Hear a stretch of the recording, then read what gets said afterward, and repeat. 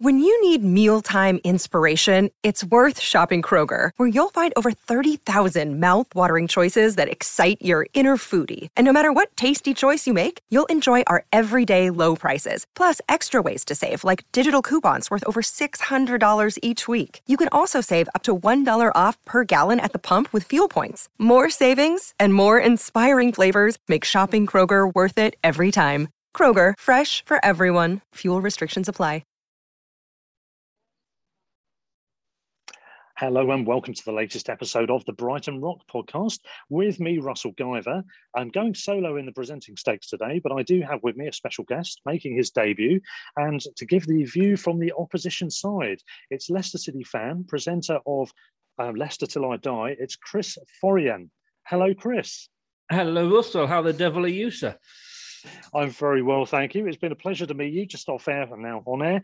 Yes. And looking at your magnificent background there, a genuine one, not a virtual one. Lots of Leicester memorabilia is on view in the background. You're looking resplendent with it all. Brilliant stuff. Well, one likes to make an effort, you know.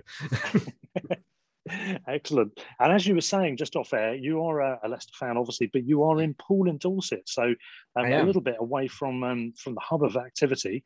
How do you find that? It must be a bit difficult, I guess, isn't it? It is. I mean, I actually started Leicester Till I Die about 12 or so years ago now. I left Leicester when I was 21 with my job. And the funny thing is, I'd kind of always followed Leicester because although nobody in my family was a football fan, I kind of got into it with my mates, sort of mid-teens. But when you leave the town, you're looking for sort of, I was 21, I was on my own, I went from Leicester to Blackpool, and you're looking at things that you can hold on to that remind you of home. And I really got into sort of Leicester then, and it has grown over the years. And obviously since I started Leicester Till I Die, it has gone a little bit silly, to be honest with you. Well, why not? I mean, you can indulge yourself, can't you? There's nothing wrong with that. Oh, I'm divorced now. I mean, the first thing I did when we split up was I bought all 3 shirts for that season. You know, not that I wanted to, but I was able to. You know, I got my wife wasn't going, well, it's blue again. What do you want to buy it for? You know, Yes, no comment on that one. I've got similar feelings, yes. I have to say, behind the scenes on that. I mean, and you were in a similar boat to me. You've moved away from where you're brought up with the games obviously on a regular basis, an exile, as they say. Yes. I've met a lot of people online, sort of friends through the years who were in forums, and nearly all of those people in that particular forum were exiles of one sort or another, albeit they might be just the next county along or something, but they weren't in Sussex. And I guess you've got the same thing. You probably come across a lot of Leicester fans online and also maybe even local to where you are. Do you as well? Yes, there's a few down here. I mean, since I started, I've got a website as well, which shameless plug come in, which is leicestertillidie.com. And on there, you can see sort of where people that are a member of Leicester Till I Die on Facebook, where they're based. And it's literally these days, it is all over the world. And since we won the sort of Premier League, which you may know that we won the Premier League. I'm sure we'll mention that a few times. But no, you've got a song about that, haven't you? Oh, we have. But no, since we've won that, we obviously became more well known worldwide. And you know, I mean, like, we know we're bigger in Thailand, which is where our owners are from, than Man United now. Excuse me. So yeah, we do get, and when I do my shows on YouTube, you know, the guy regularly comes in from America, and there's a guy comes in, if he's up in time, joins us from Australia. It was really just when we won the league, and I wasn't doing the YouTube channel then, but I'd got the Facebook, the Twitter, and the website, and we were getting sort of calls as sort of, you know, as fans that were running sites from all over the world. And, you know, we'd be doing radio interviews with Australian, you know, radio stations, American, you know. I rang up was talking to Lee, the guy that does the drums with City, and I'm going like, any chance you can do me a favour? I've said I'd do this New Zealand interview on Friday, and I can't. I'm double booked. He said, well, I'll do that for you, but can you do China for me on Monday? It was an amazing 12 months, and it was nice for it to end in the end, and we got our lives back. But certainly as spreading the word about Leicester, that changed the club completely. That just took us to another level. Yeah, you've got the combination of you going in the Premier League raises profiles exponentially. Anyway, I was chatting with the Brentford fan Billy the Bee last week, and he was talking about there was already quite a few Scandinavians and people like that were interested, but he said it's gone off the scale since promotion. We certainly experienced the same. You would have done too. Yeah. But to win the title as well, as you said, and have Thai owners, there's two extra elements there which really escalate things, don't they? And it's great. I think because it was so unexpected. Had we stayed up that season, which we weren't, we were favourites to go down. We were bottom longer than any other team that had been bottom and had ever stayed up. It was called the greatest of great escapes, but we stayed up. Had we then maybe gone on to a couple of seasons where we'd finished 10th, 11th, 12th, something like that, before winning it, it wouldn't have been such a story. But because we'd only just stayed up, we'd got a new manager in Claudio, who was himself well known and attracted publicity, but who everybody said was going to fail. It was just, that was the story. Do you know what I mean? It wouldn't have been the same had we had a couple of years between us. But hey, we lived the dream. We lived the dream. Absolutely. There's a couple of things actually to mention on that. First of all, we had Gus Poyet at a Seagulls Over London meeting, because I'm a member of that up here in London. And I remember Poyet had some kind of, he was sort of a little bit searingly sarcastic about Claudio Ranieri, when obviously from his time as a player under him as a manager at Chelsea. And I wouldn't say he was completely disparaging, but he sort of had a few kind of underhand comments to make. So it's interesting to think he didn't think he quite had the credentials to be for the job, but clearly, he's then stepped along. Nobody did. That was the thing. I was actually writing blogs for Metro Online at the time, and I did one, and I've saved it because I can just throw it back in people's faces. That my blog was that nobody wanted Claudio. He wasn't good enough, excuse me, for the job. And yet here was a manager. Yes, he'd just failed miserably with Greece. But then how many club managers don't manage to do it at national level? But you've got a manager. Excuse me 1 second. Sorry, I do apologize. You got a manager who had, whilst he hadn't won a title anywhere, he'd got lots of teams promoted. He'd got lots of teams into second and third positions, and he'd won cups with teams. And he'd been in the Champions League. Now, this was Leicester. We weren't Man United or Liverpool. So, and I said that if Claudio can come in and get us the second or third in the league and into a cup final, we will love him. Let's not expect too much. And of course, he went and did better than that. But the funny thing is, we went from being everybody's favourite second club that season. Unless you were a Spurs fan, everybody wanted us to win the league. It was the story. We were living, no disrespect, but we were living like, Brighton fans' dreams and Fulham fans' dreams. Absolutely, yeah. But it went completely the other way when we sacked Claudio the following season. But we'd actually had I saw a post, an interview. I think it was on the BBC, and it was being interviewed an Italian psychologist or something, and she said that basically, if you look at Claudio, his success is when you first of all move into a club. Once he's got into the club and then started to put his own mark on it and bring his own players in, he struggles. And my God, that was exactly what happened. He did struggle. And had we not sacked him, we would have probably gone down that season. Something had happened that, I think the players that we bought in, we'd suddenly gone from this band of brothers and, the ragtag free transfers and players that hadn't quite made it. to buy in £30 million, players from European champions, and it just something just sort of happened, and maybe we tried to do too much too quickly. Possibly so. I mean, Tim Vickery, the South American football expert, always talks about moments in games, and I think you can have, relatively speaking, moments at clubs, can't you? In terms of things have a certain longevity. They might be very short, maybe very long, but there's a certain shelf life to everything. And you got Sean Dyche has just signed a new 4-year deal, I think it is, at Burnley, which would take him, I think, to, if my calculations would be 13 years if he fulfills that new contract.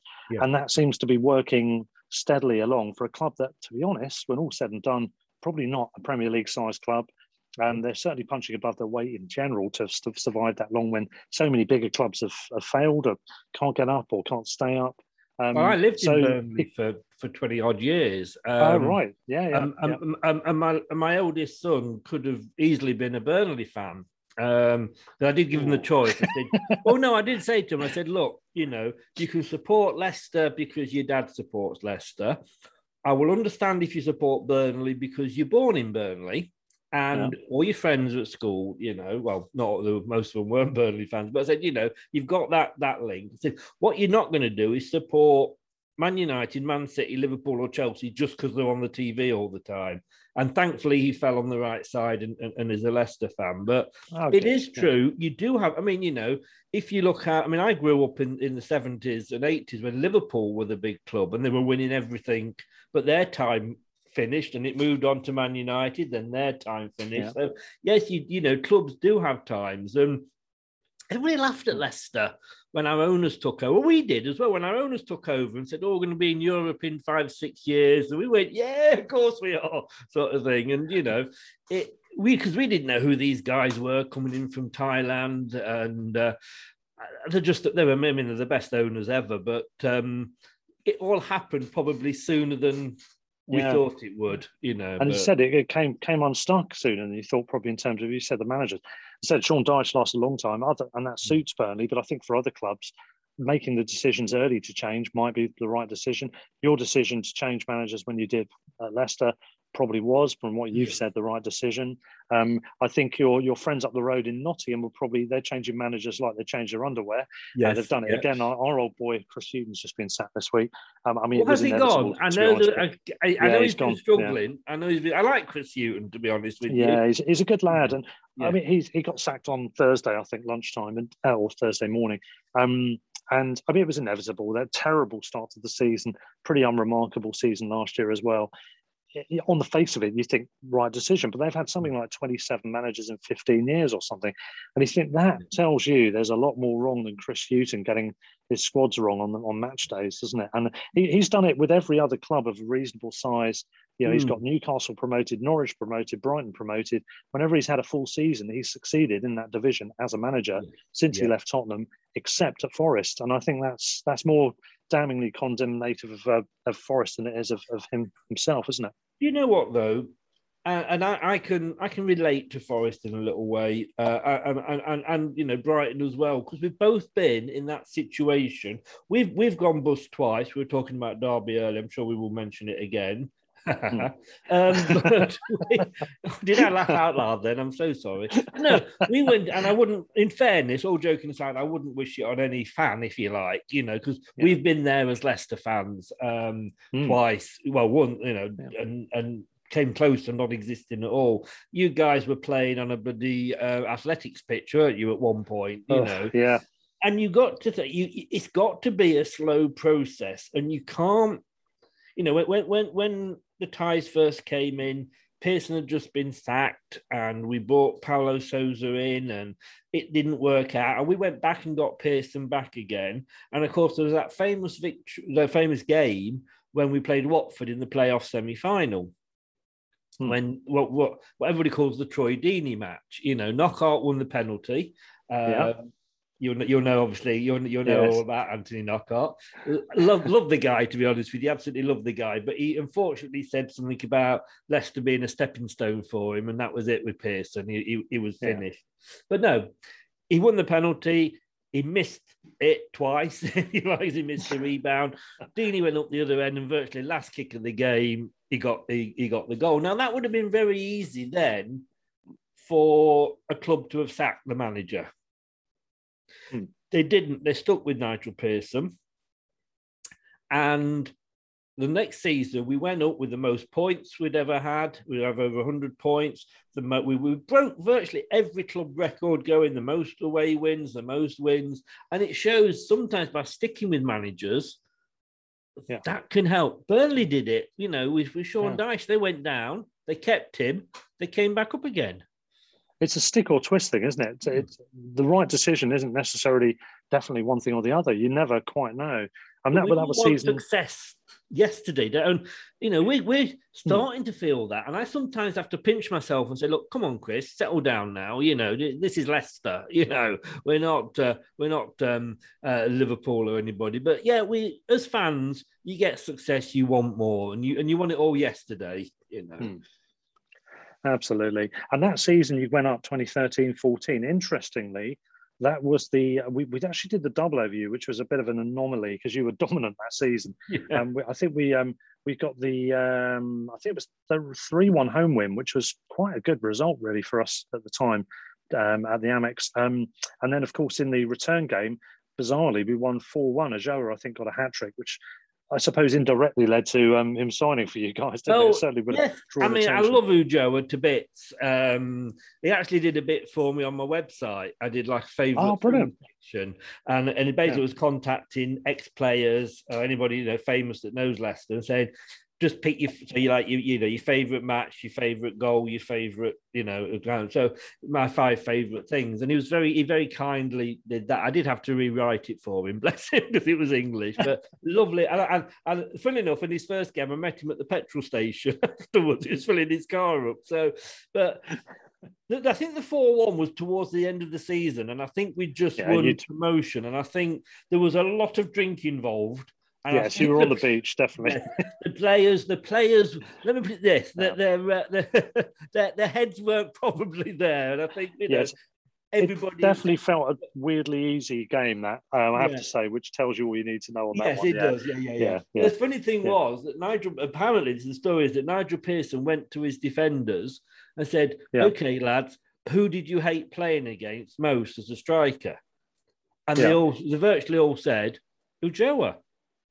Yeah. And he went, right, okay. And we went out and bought Ujoa. Yeah. And like I say, I was so disappointed that he'd gone, but again, Claudio had made him promises that he didn't keep. And I loved it. I loved him to bits. But he did too well against us. That was the problem.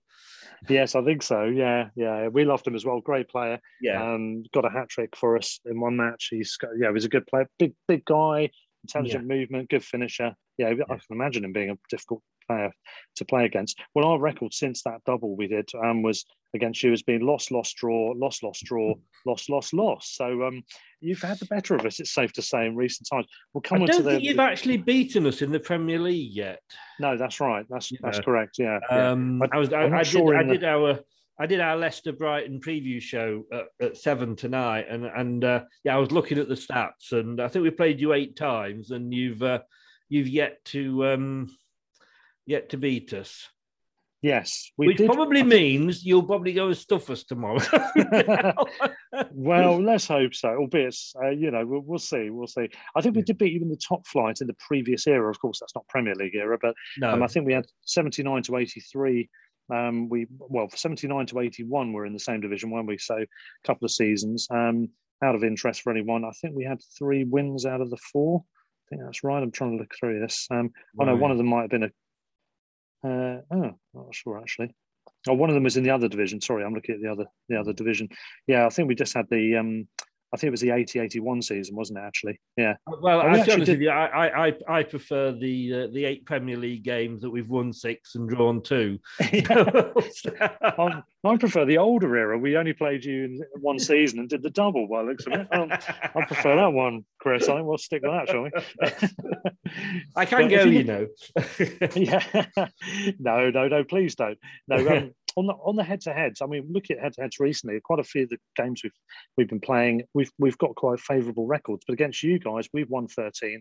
There's been 7 draws. You've won 18 overall. So you've got the edge on us in history as well. Although that really counts for nothing, does it? Really, it's only about this season. And it doesn't at the moment. And you know, I mean, Leicester are a funny team, to be honest with you, as in. Certainly this season, and last season, would I often say would the real Leicester turn up? The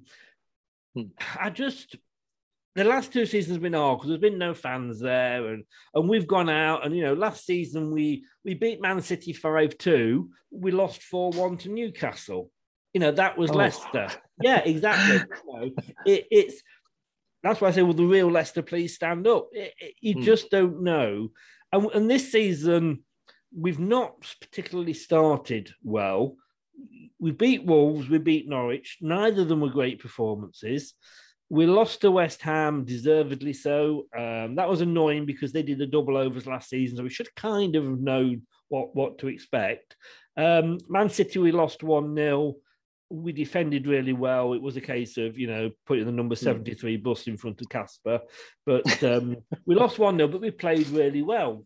And last night, we only drew with Napoli, but this is Napoli we're talking about. This is like us, 1 point off being in the Champions League. They've got the history, and to be 2 and it should have been 3, but for VAR up against them, it's like really. And sometimes we're just watching Leicester play last night, and it was like watching Brazil, and I don't say that lightly, but the little 1-2 passes. But unfortunately, we can't keep it up for 90 minutes. So, Yeah.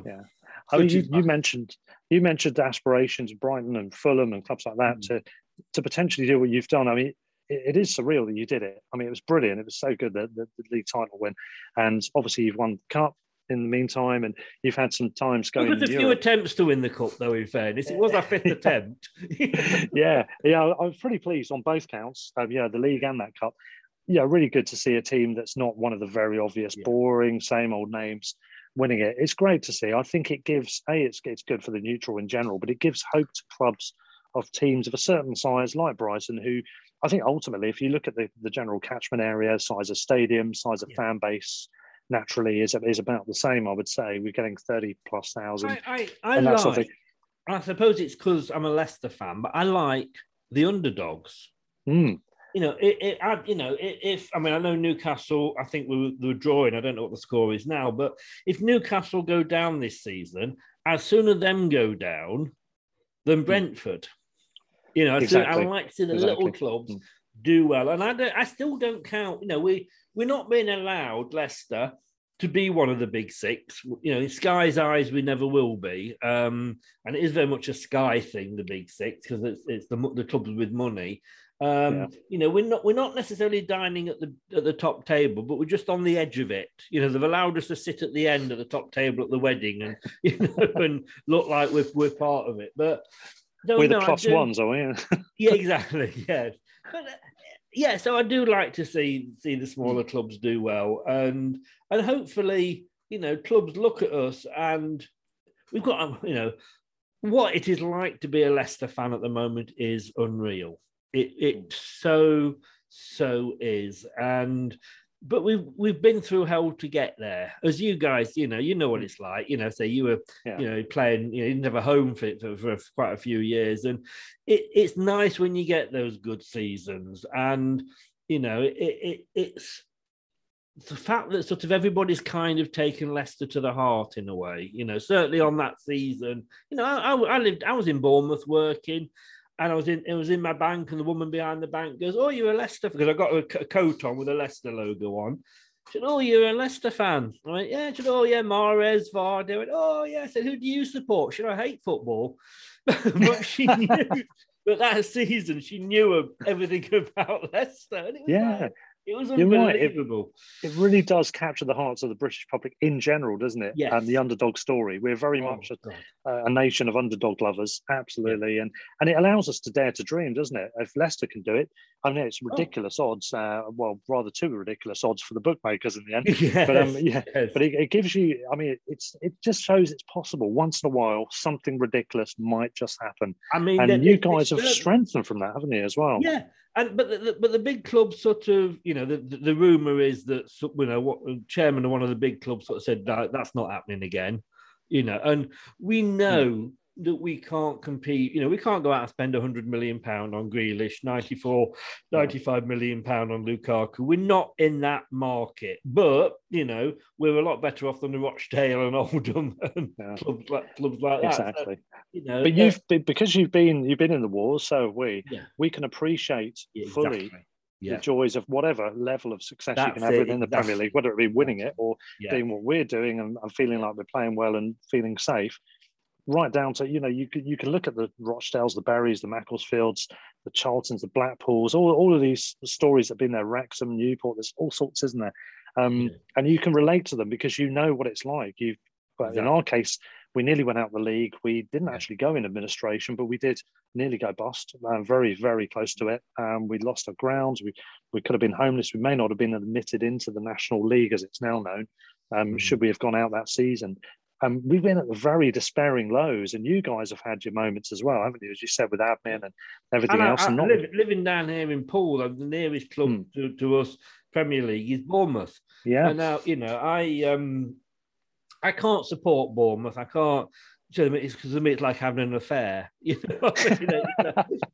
When I first came down, I did support Poole Town because I live in Poole, and they'll never play each other. So, but Bournemouth, no, I couldn't support. But I can remember I came down 11, 12 years ago, and I can remember the Bournemouth players being stood outside the pavilion with buckets, collecting money, and where they've gone to since then. And I think, had Leicester not, I mean, a lot of Bournemouth fans actually thank me because they say the fact that you went on and won the league took so much pressure off Bournemouth, because we would have that, and I think they would have been the story that season, having where they'd been to being in the Premier League. But nobody was interested in Bournemouth, and they just got on and they stayed up, and they've obviously gone back down now. But they built on that and stayed up a few years. But yeah, it's when you've been in that, and that's what annoys me. I've fallen out with a lot of Arsenal fans this season. I had a feeling Arsenal was about to get a mention. Yeah, but it's just like you've got what I call the sensible Arsenal fans. Yeah, and then you've got the younger Arsenal fans, and I don't mean that naturally, but it's like, oh God, this is such a bad time. We're not in Europe for the first time in 20 years. It's the worst start we've ever had. Excuse my French. No, I won't swear. But, come on, wake up and smile. You've not been in the third tier. You've not gone out of business. What you're going, it's first world problems. I'm sorry, Arsenal. Exactly, yeah, absolutely. I agree. And also, I mean, somebody mentioned on Twitter this week, Man United fans were saying, oh, it's great that we feel so great what's going on this season because we've been in the trenches. And I put something on Twitter going, you haven't been in the trenches. We've been in the trenches. You were basically an officer who's got a mild headache on a Wednesday afternoon at HQ. That's what you've had. We're the ones in the trenches getting our feet eaten off by rats. I'm just thinking Blackadder now. And the Stephen Fry character that was always in a nice building somewhere. I mean, they got relegated once, but they went a lot of years not winning anything. And that, I think, shows you some to me, because I can remember those years when Liverpool were winning everything, that Man United went out and bought so many players, but not necessarily because they fitted into their system, but to stop anybody else buying them. And they never won anything apart from the odd FA Cup. But that's not... yes, 1983, for example. Yes. Oh, yeah. Sorry about that. I didn't. That's all right. That's all right. I didn't think of it in advance there. But what I mean. But so they haven't. No, like you said, they haven't been in the trenches. They've not even got their feet wet. Yeah. There's no mud on those boots, is there? No, not at all. Not at all. even on the football players' boots nowadays, with the pitches as they are. Well, exactly. I mean, you know, it's great. It's great to have the razzmatazz of all the big clubs there, and the Ronaldos coming into the league. Obviously, it's great. You know, seeing those sort of players that you've seen as superstars for a generation or a decade suddenly might rock up to your place on a Saturday afternoon, or more likely a Monday night, or a Friday night, or a Sunday afternoon, as we're in our case. You know, but it is great to see those. But I do like this. I like you. I like those stories. I want to see Brentford survive. As long as it's not at our expense, then absolutely fantastic to see them. Exactly. I think they will, though. I think there's one team that always comes up that just books it for a season or so. Sheffield United did it a couple of seasons ago. Norwich can never seem to do it. But I know I can remember Blackpool. That season, funny enough, the season when we lost to Watford in the semis that we're talking about, I think Watford lost to Blackpool in the final. I think Blackpool went up, and they were top of the league for a couple of weeks, you know, and all well done to them, you know. It is good. It is good to see that, and clubs like you say that that have been through it. Yeah, absolutely. Well, Chris, I'm going to ask you your opinions in a minute on the game coming up this weekend. Just before I do, just to quickly backtrack as well, because I do like to ask people about their sporting history. You've told me some of it, of course. You moved when you were 21 down to Dorset, but you were obviously Leicester born and bred, I'm guessing. Yes. When did it all start for you, though? Was it your classic case of dad takes you to a game aged 4, 5, 6, 7 years old, something like that? No, I mean, this was the thing. None of my family were into football. And I just decided one night that I wanted to go and watch Leicester. And it was a pre-season game, and we were playing Red Star Belgrade, as was then.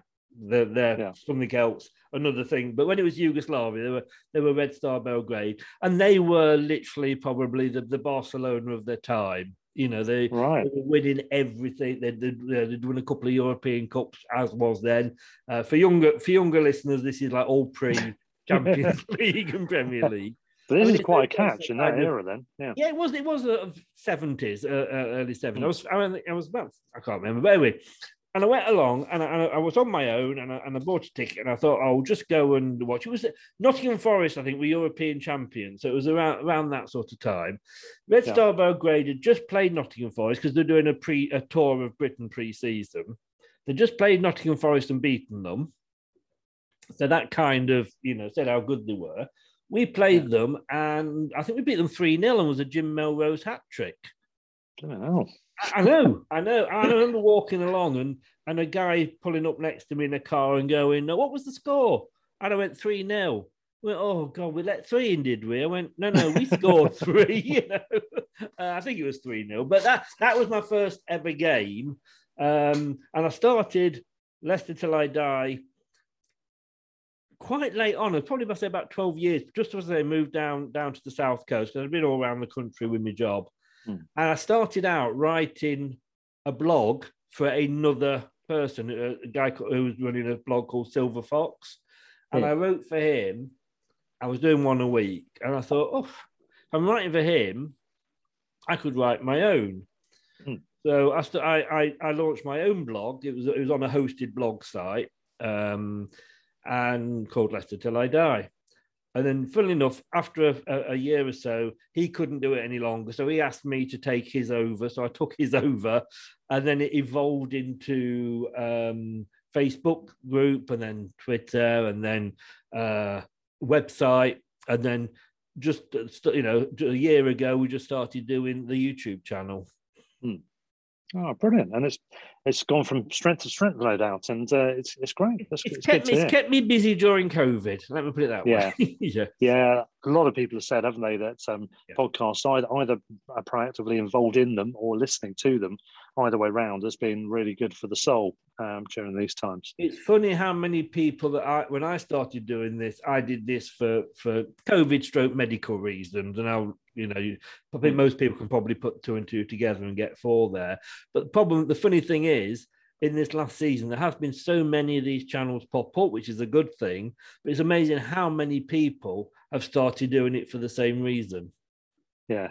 Yes, exactly. Yeah. That's good. Well, it's great to hear about your backstory. Obviously, this is Filbert Street, wasn't it? The old Filbert original Street, days yes. at Leicester. Yeah. Are you from Leicester itself, or were you from somewhere near Leicester? No. I was born and bred in Evington, which is just like part of Leicester. So yeah, I'm a Leicester lad. Good lads, good, excellent, brilliant. Well, we'll get on to the game in a minute. Just one thing you did mention earlier, Derby. For anyone that doesn't know, we're recording this on Friday evening ahead of the game on Sunday. Friday evening is the evening in which Derby have had to announce that they've gone into administration. They've been the subject of the price of football on most of their weeks on their podcast. Kieran Maguire, of course, Albion fan, and his lovely friend Kevin Day, the Palace fan. Sorry for swearing, everybody. But it seems like more often than not, they're mentioned on there week after week. And as they say, if you get mentioned on here, it's usually not good news. That's been going on and on and on. Mel Morris, the owner, has been pushing for promotion and trying to spend a lot of money, and all sorts of shenanigans have gone on to do with the sale of the ground to themselves, and this, that, and the other. They've spent a lot of money. They've made some questionable sackings, whether that car crash incident. There seems to be nothing but bad publicity about Derby, and I see you're suppressing a smoke there, Chris. Quite nicely. Sorry, not doing very well, obviously. But I mean, this latest thing is, admittedly, because there's talk about the points deduction due to breaching financial fair play, which they've been in negotiations to agree what that points total would be, which presumably means they're compromising on something. Talk of maybe a 9-point deduction, which would put them, as it stands, as we talk tonight, on -2, if that were to be the case. But the twist is, today, this evening, Friday evening, they've announced they've gone into administration. What that's going to mean, obviously, there's an immediate points deduction eligible, isn't it, to start with? But what else is involved? Exactly what the circumstances are, we don't know. It's literally just broken tonight. But how do you feel about that? Because obviously it's going to be mixed views, because they're a rival, aren't they? Derby, Forest are the rivals for you guys, aren't they? Yes, they are. Having said that, we're a club that went into administration. We were saved by Gary Lineker basically putting a consortium together. Emil Heskey, ex-player, putting money in. And we nearly went bust a second time.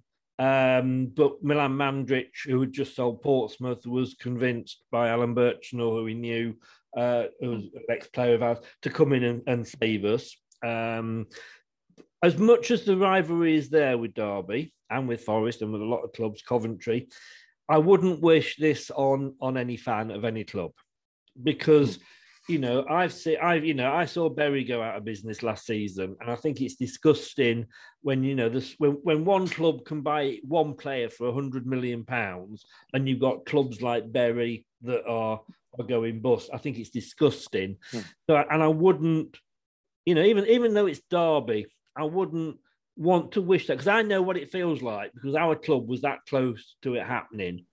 And then what do I do? Who do I support? I can't. It's not sort of thing like I've lost. I've just smashed my car up. I'll go and buy another one. The insurance will pay me money. So, and they are always. I know it's overused a lot, but with Leicester, I know we're very much a community club. But these football clubs, that they've had a rich history, Derby. You've got to question some of the decisions. How much was Wayne Rooney on a week when he came in?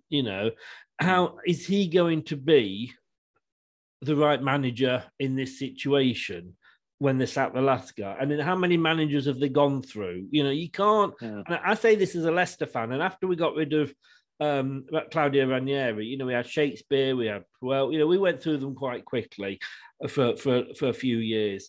Unless you're Chelsea, changing managers regularly just doesn't work. And they've been in there. We beat Derby. We call it the silence of the Rams when we beat Derby in the playoff final at Wembley. We'd lost 3 on almost on the trot playoff final, so we already deserved to go up. But you know what? If you fail, like I said to you off screen, or earlier, it would have been so easy for us to get rid of Pearson at the end, when we didn't beat Watford, but we stuck with him. and you've got to give managers time, and managers don't get time these days.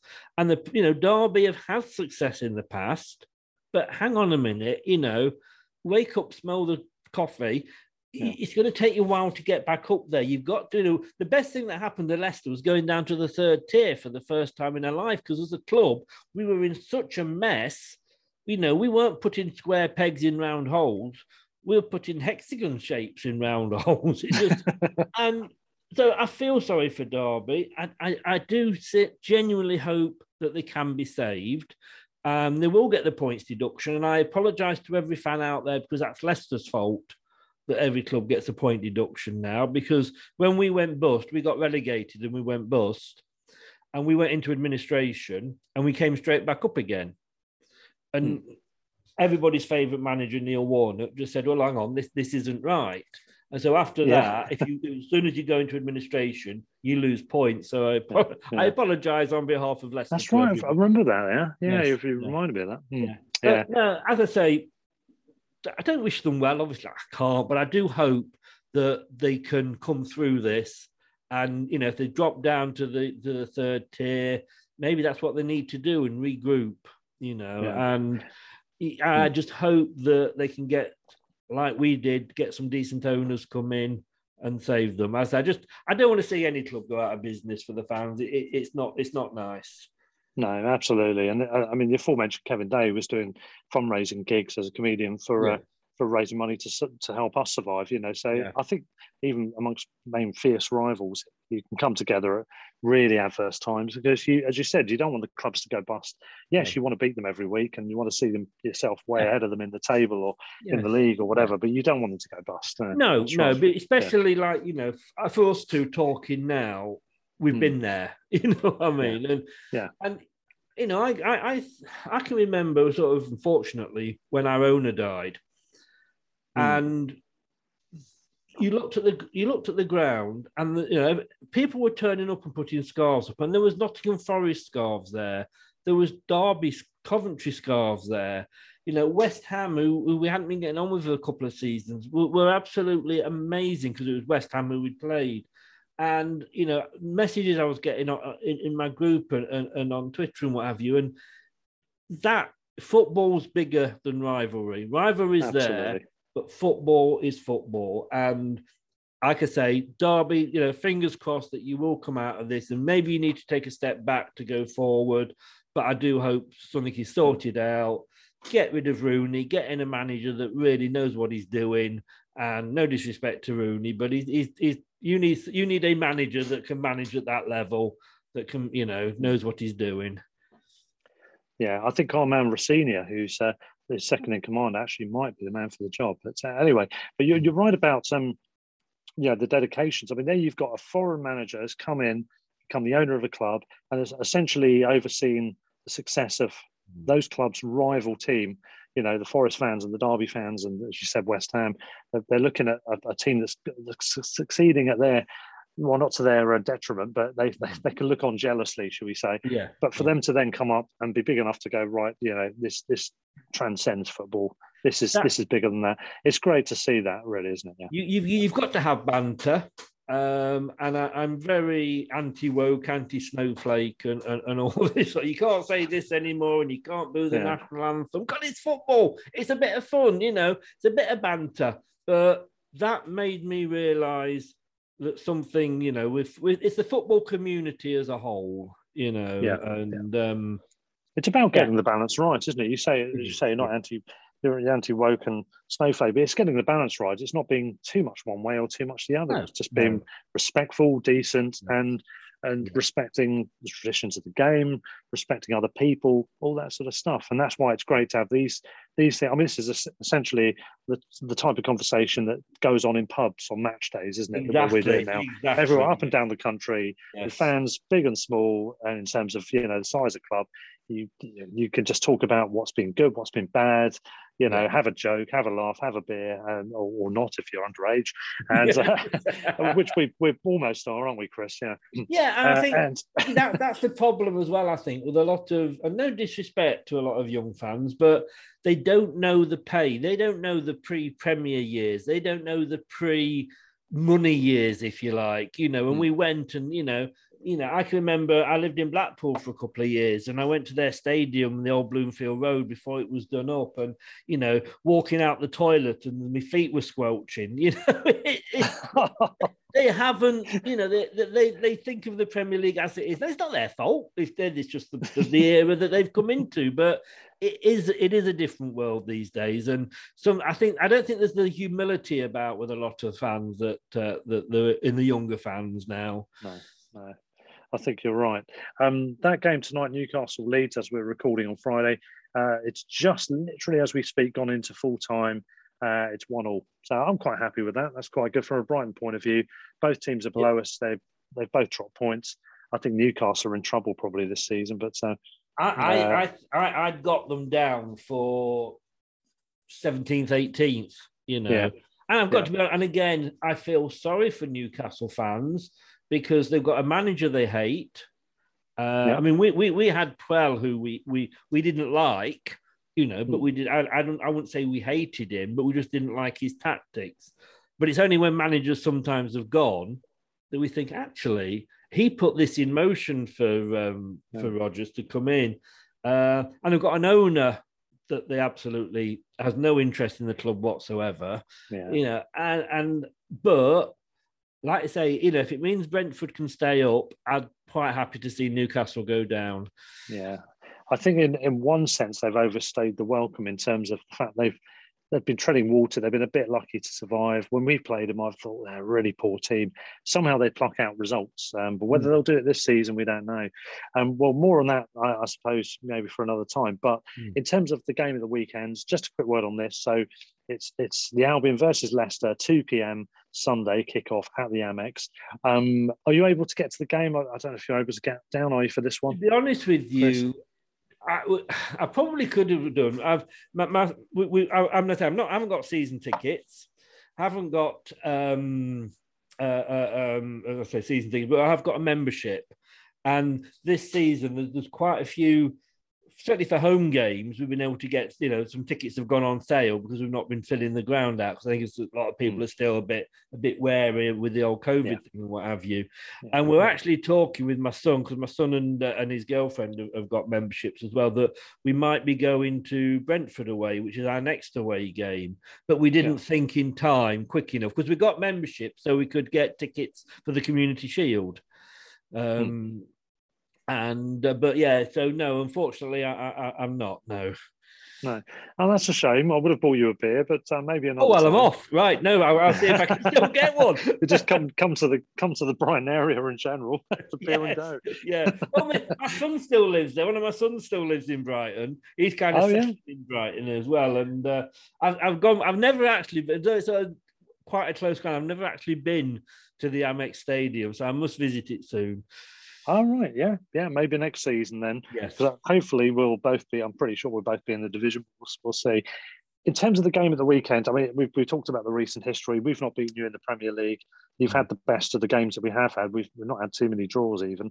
Not so bad at home. We've got an okay record at home against you. But how do you see this one going? Because you've got some great players. You've been a little bit hot and cold early season.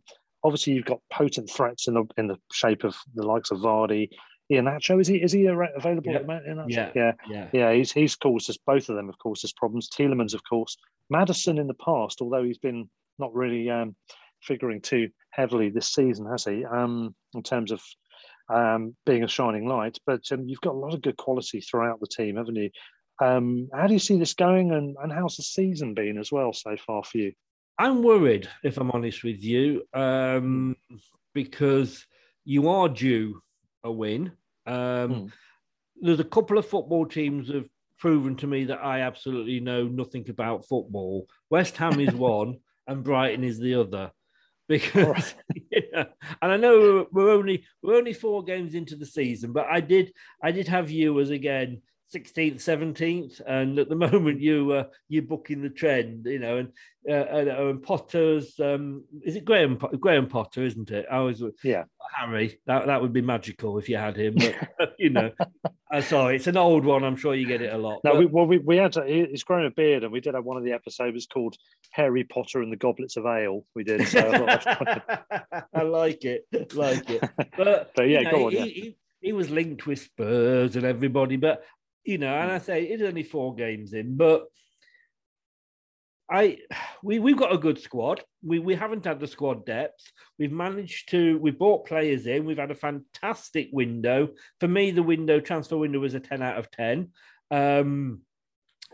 We've not sold anybody, the big that we didn't want to. So we've held on to all the players, but we have blown hot and cold. We've beaten Wolves and we've beaten Norwich, as we said earlier, but neither of them were brilliant performances.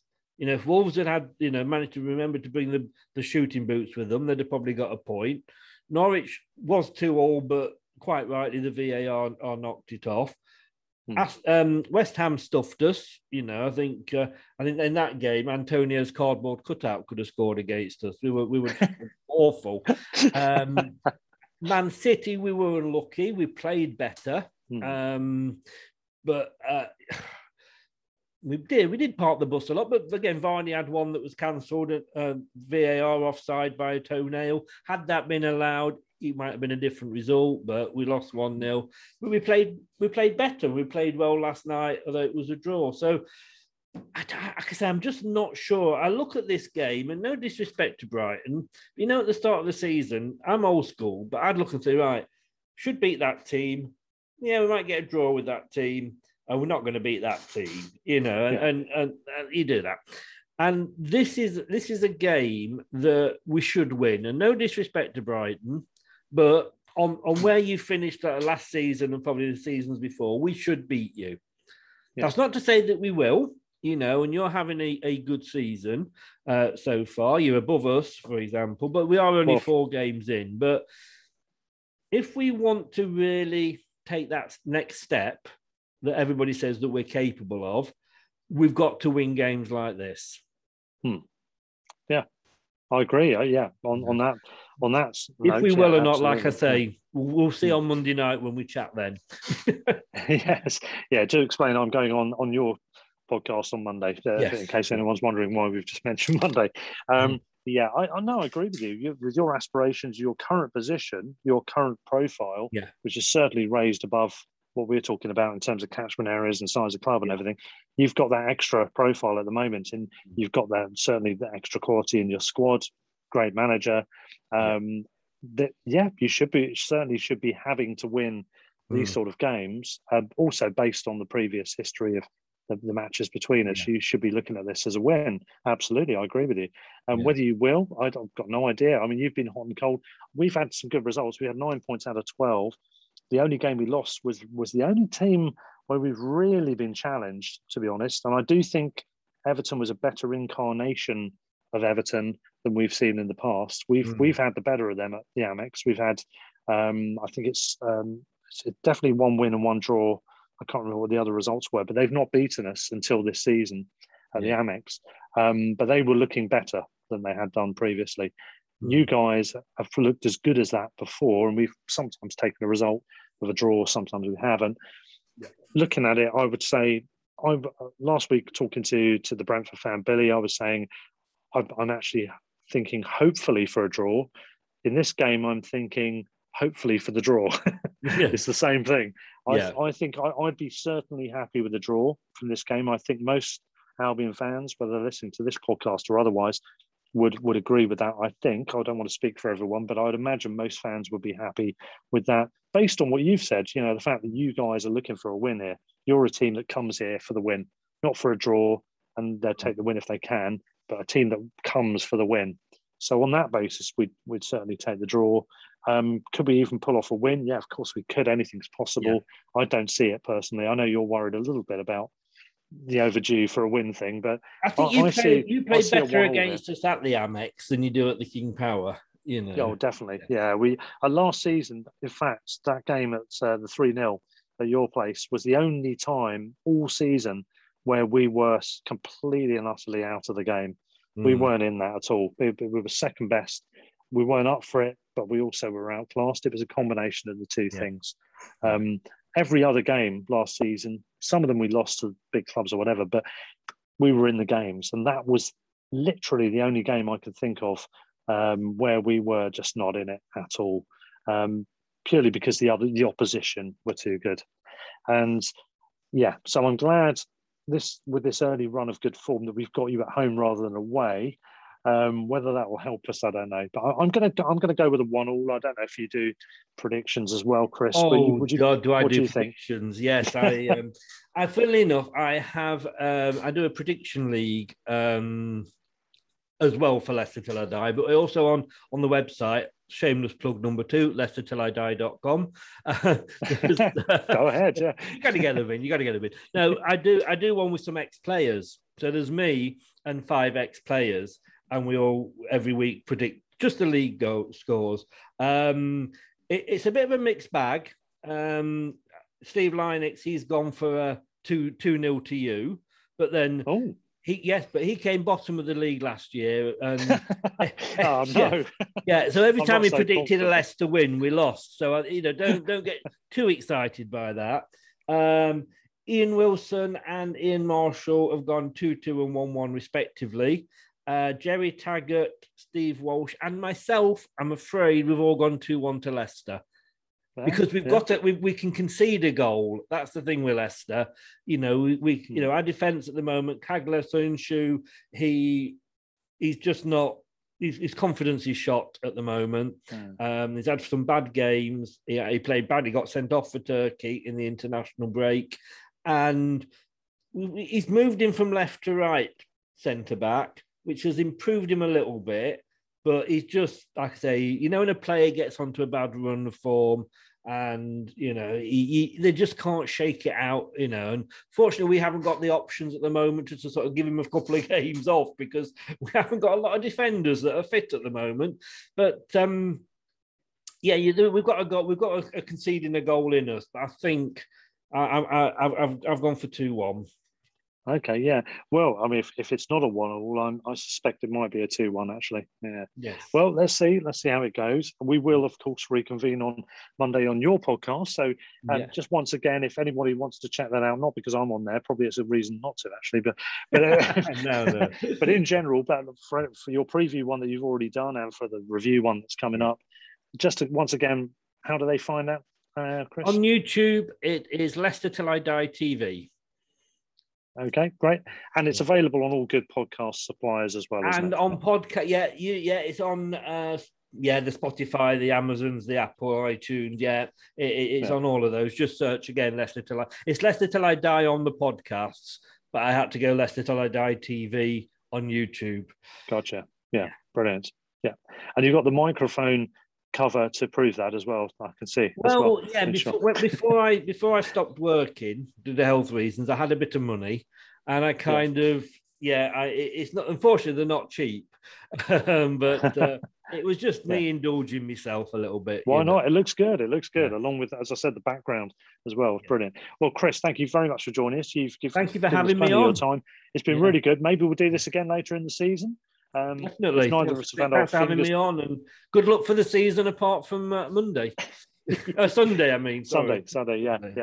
Sunday at 2, everybody, in case you're wondering. Yeah.